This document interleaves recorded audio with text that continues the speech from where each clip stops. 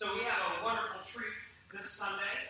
You don't get to hear me speak. You don't have to endure my speaking because we have our guest speaker, who's not really a guest because you're part of the congregation, but our very own Rachel Silsby is going to be bringing the word today. So I'm very grateful to hear what you have to say. And for those of you tuning in on Facebook Live, this is Rachel. She's really cool. And I'm pastor of this church, but you don't have to hear me speak.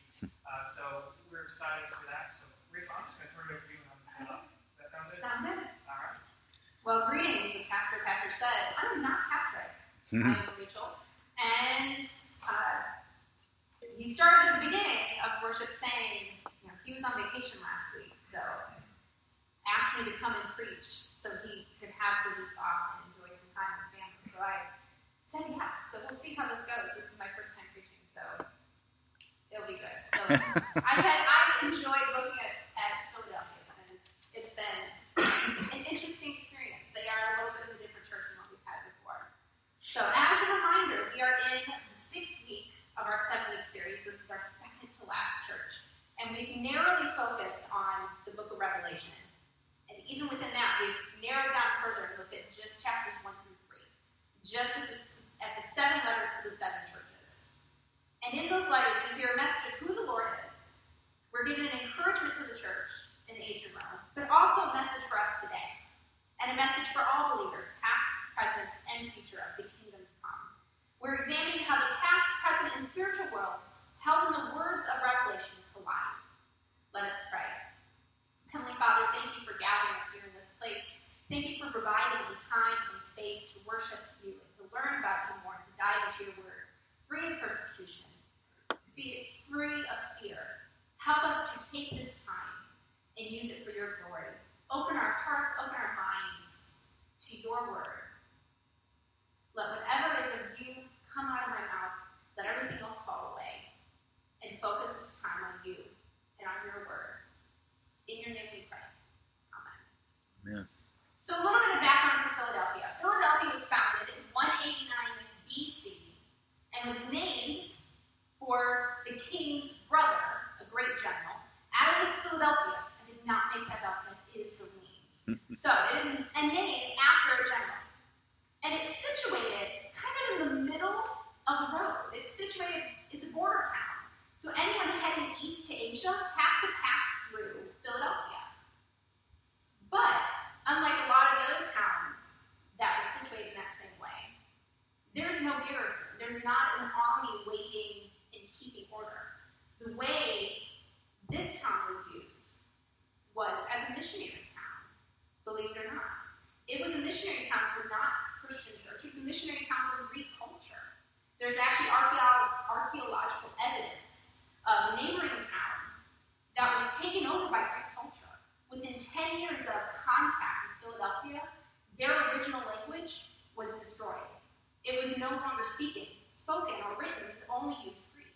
So this town was kind of a main line for communications to flow through from Asia to them, from Rome to Asia. And so they know how to do this missionary thing. Now the geography of this area was kind of interesting. In their backyard was a volcano, which was great for gardening, for land. It was a very fertile place, but a little unstable. Every once in a while they got rained down by ash and lava and stuff from volcanoes. And as if that wasn't bad enough, they also sat on the fault line.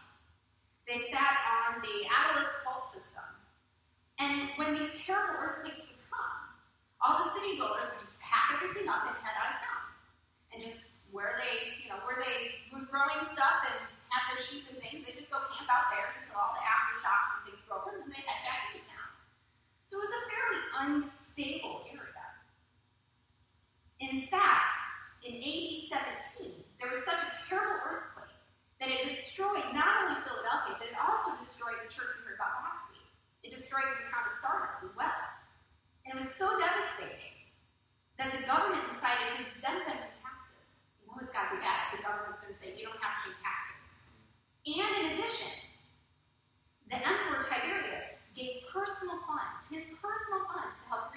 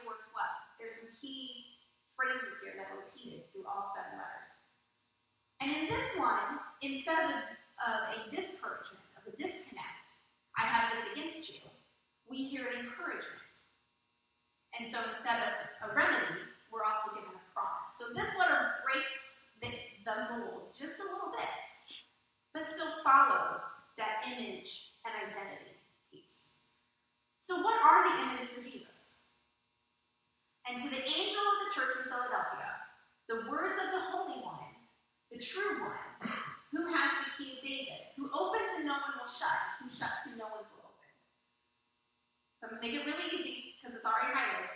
What are the images of Jesus that we're getting? The Holy One. The Holy One. The true one. The true one. He's got keys. Keys. Key of David. We'll get into that. That one made me stop. I'm like, Holy One, true one, and okay. Key of David. We'll get into that, I promise. There we go. All right. So the Holy One, the true one. Holy One. Holy was a term, a characteristic only ascribed to God in Jewish culture. In Isaiah, we hear Isaiah after his vision with God. We hear him respond, "Holy, holy, holy are you, God Almighty." The only time holy shows up in the Old Testament is if it's talking about God or something of God. So for the image of Jesus to be the Holy One, it's already associating him with God. It's that reminder that he is of God. He is not just some man that can walk around. He is God.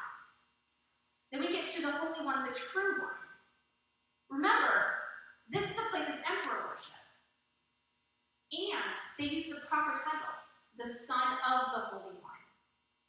So all those pagans that have converted to Christianity are being reminded that they are worshiping the Holy One, the true one, not a false son like the emperor. They're worshiping the Holy One, the Son of the true God. In John, Jesus reminds his believers that I am the Father, and the Father is in me. This image of the Holy One, the true one, speaks to the understanding of Jesus' true identity of Son of God to both former emperor-worshiping pagans and Christian Jews. So what about that second part of the identity? The Key of David. Does anyone know where that's from? Any guesses?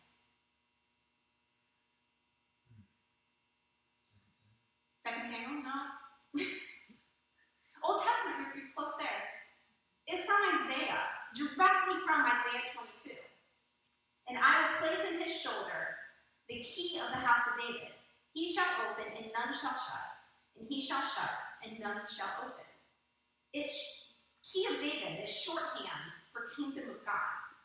It's Jesus' claim as the way. It's Jesus' claim as the way, the only way to God, to salvation, to God's kingdom. He is the key. He doesn't just hold the key. He is the key.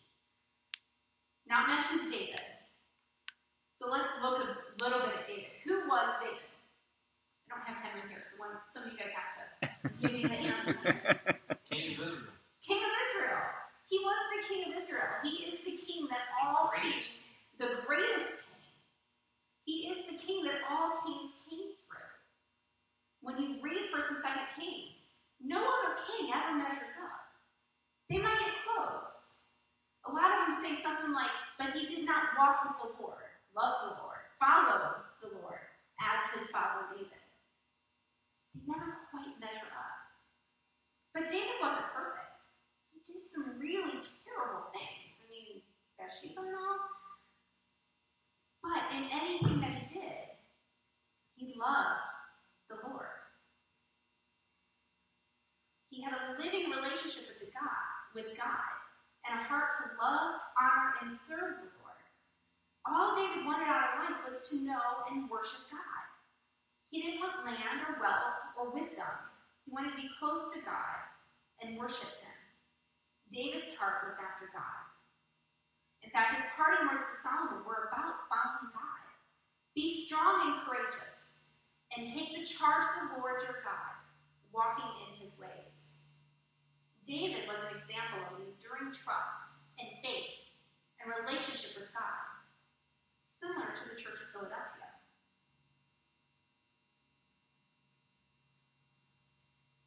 Next is church identity.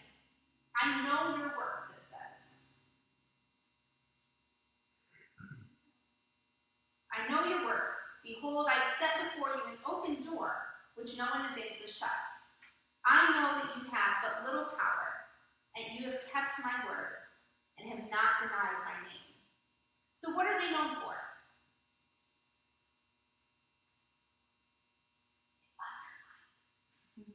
Keeping his word. Keeping his word. They're known for being faithful. And they were able to do it with little power. With little power. They're known for having little power. They're also known for having an open door. Remember, this was a missionary town.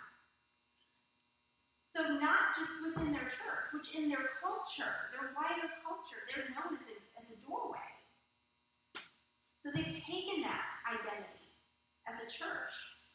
God has reminded them of that identity, of those skills that they have from outside the church, that they have those missionary plans.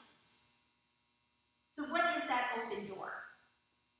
The sources I saw give two things. One is a reminder of salvation. Remember that Key of David is code word for the kingdom of God. So this open door is that they have salvation. They're being reminded that they already have salvation. That they have Jesus. Jesus is the only way to salvation. That he is the way to life. And way back in the beginning of Revelation, we're reminded in the introduction to the visions and the letters that Jesus has the keys to death and Hades. Next, the door is also opportunity. They're the gateway to Asia. They're known as missionary town. Has God given these former pagan worshipers a new way of life and proclamation? Seems that he has, and that they've been faithful in it, despite having little power. They have kept God's word and not denied his name.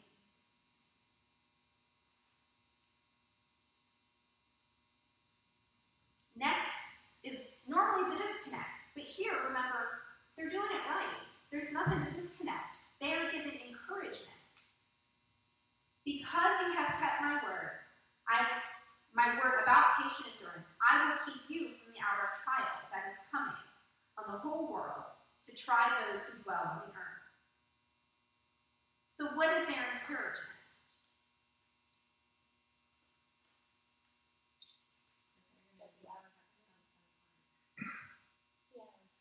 The hour is coming. Jesus is coming again. That's an encouragement. What else? They won't face the trial. They won't face the trial. They've already faced their trial and proven themselves. They've been tested. There's no need to test them again. What are the trials that they've already endured? I don't have this up on the slide. I have to go back through and remember a little bit. In verse 9, they've had trouble with their Jewish brothers and sisters.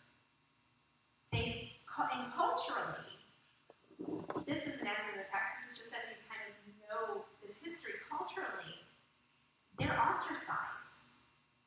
They are slandered against. They're shut out of their community. They're shunned. They're disowned. They're beaten. They're put on trial. They have punishment. They've already endured these things. And they're promised that since they've already endured these things, they will not face them with the rest of the world that will have to endure these trials. They've already shown their faithfulness. So instead of remedy, we have promises. What are the promises that they're given?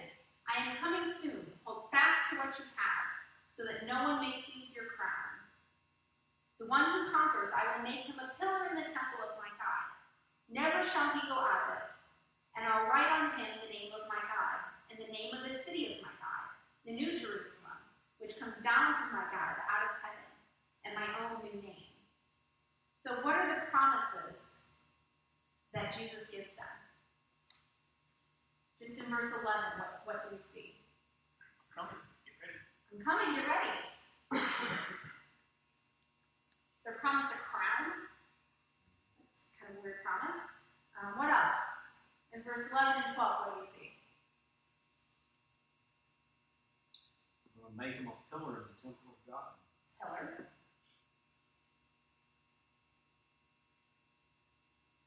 going to ride on. He's going to write on him. What is he going to write on him? His new name. His new name, his own name. Really cool tattoo. Really cool tattoo. Just like putting your name on your toys. That's right. Claim them. They're going to be claimed. I hadn't thought of that. That's right. That's a good one.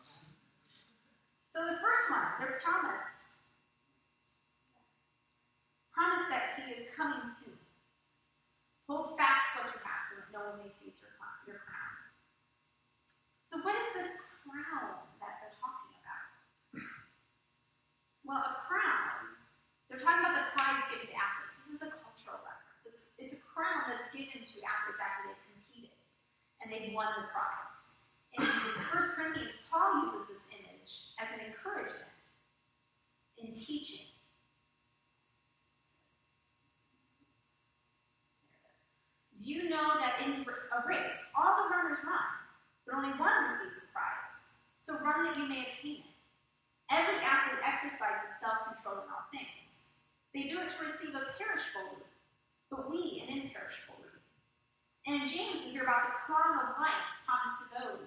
who love Jesus and endure trials. So they are being promised that salvation and eternal life with God in it.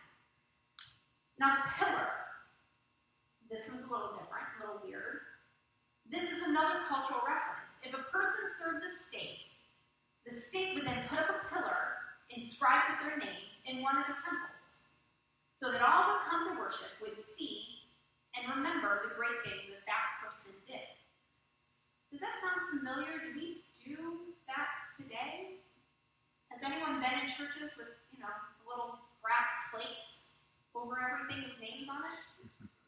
Now, I'm not saying this is not a bad thing. It's a wonderful way to remember and honor someone's love of their church. But Jesus is promising them that as well, that they will be remembered. And then they're going to name a city. Now remember, in Philadelphia, they've already bestowed this honor twice upon men. First with their founder, and then again, they're recreating, basically, when they were destroyed by the earthquake. They renamed themselves after the emperor. Philadelphia is going to be renamed. They are renamed.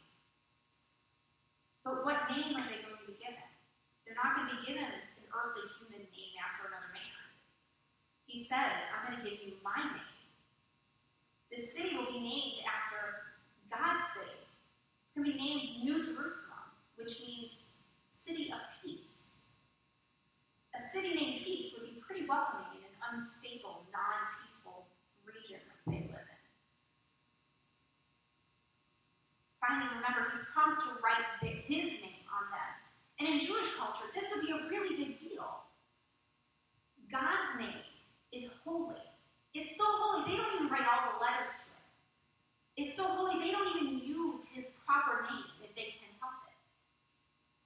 They have all these other substitute names for Yahweh. And so for God to promise to write his name on these people is quite a promise. It's quite an honor. In his second letter to Corinthians, Paul writes about an exchange that happens with this writing. They write on him. He writes on them. They write on him. But the writing is done by God. You yourself are our letter of recommendation, written on our hearts to be known and read by all. And you show that we are a letter from Christ delivered by us, written not with ink, but with the Spirit of the living God, not on tablets of stone, but on tablets of human hearts. And then the letter closes, just like all the other letters close. It closes with an invitation. Let anyone who has an ear listen to what the Spirit is saying in the churches. So what do you hear? What have you heard these last 6 weeks?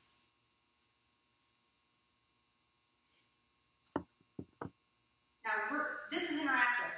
So look at you have sheets in front of you or next to you with open hearts and open doors. We're going to look a little bit more at David and look at our open hearts and open doors. So David's heart was open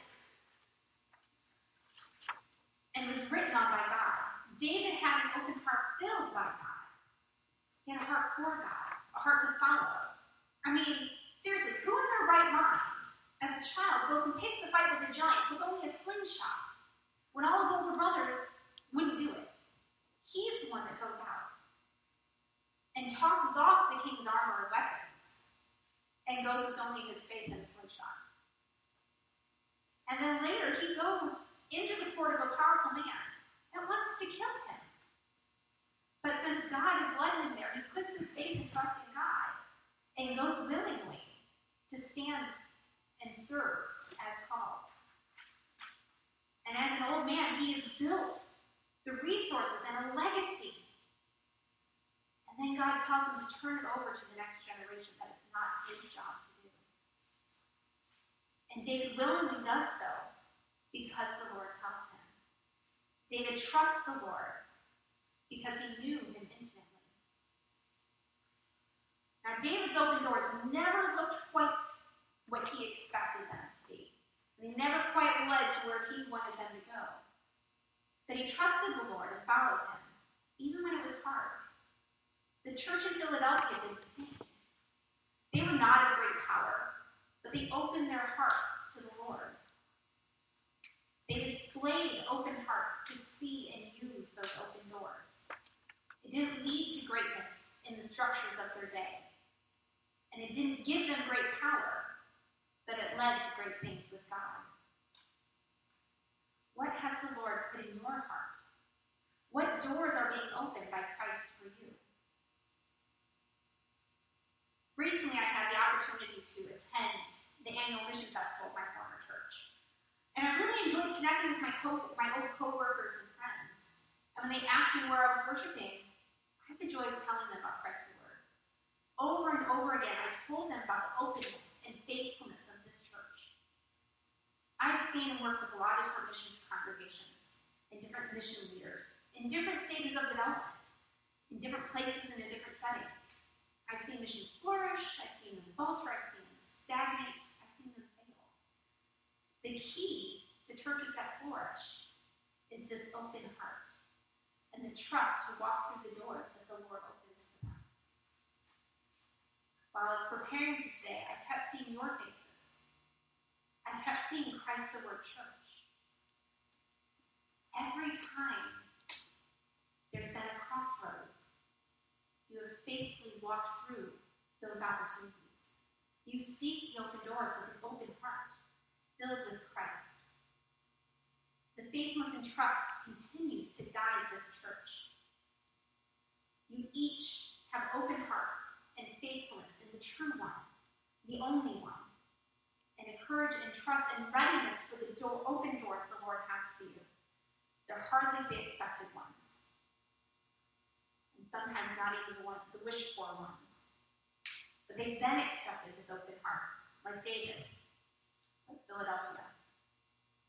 So today, I want us each to take a moment in prayer to think about how God has opened or is opening our heart. Maybe it's for the hungry, for children, for refugees, for seniors, for parents. Maybe it's just to share your faith and give a firm foundation of faith to your kids or your grandkids. Someone else's kids. Maybe it's a specific person that has been hurt by the church and has fallen away.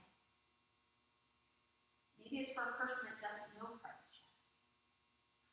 Maybe it's just a Bible verse that keeps floating in your head that you can't escape. Maybe you don't know exactly what it is. Maybe you just want to be used well for God's purpose. Write or draw how God has opened your heart. When you're done with that, flip it over and think about the open doors. What are the opportunities God has placed before you through the gifts He gives you, through your relationships, through your experiences? Where has He positioned you to be used? And then when you're done, place them in the offering baskets and we pray over them.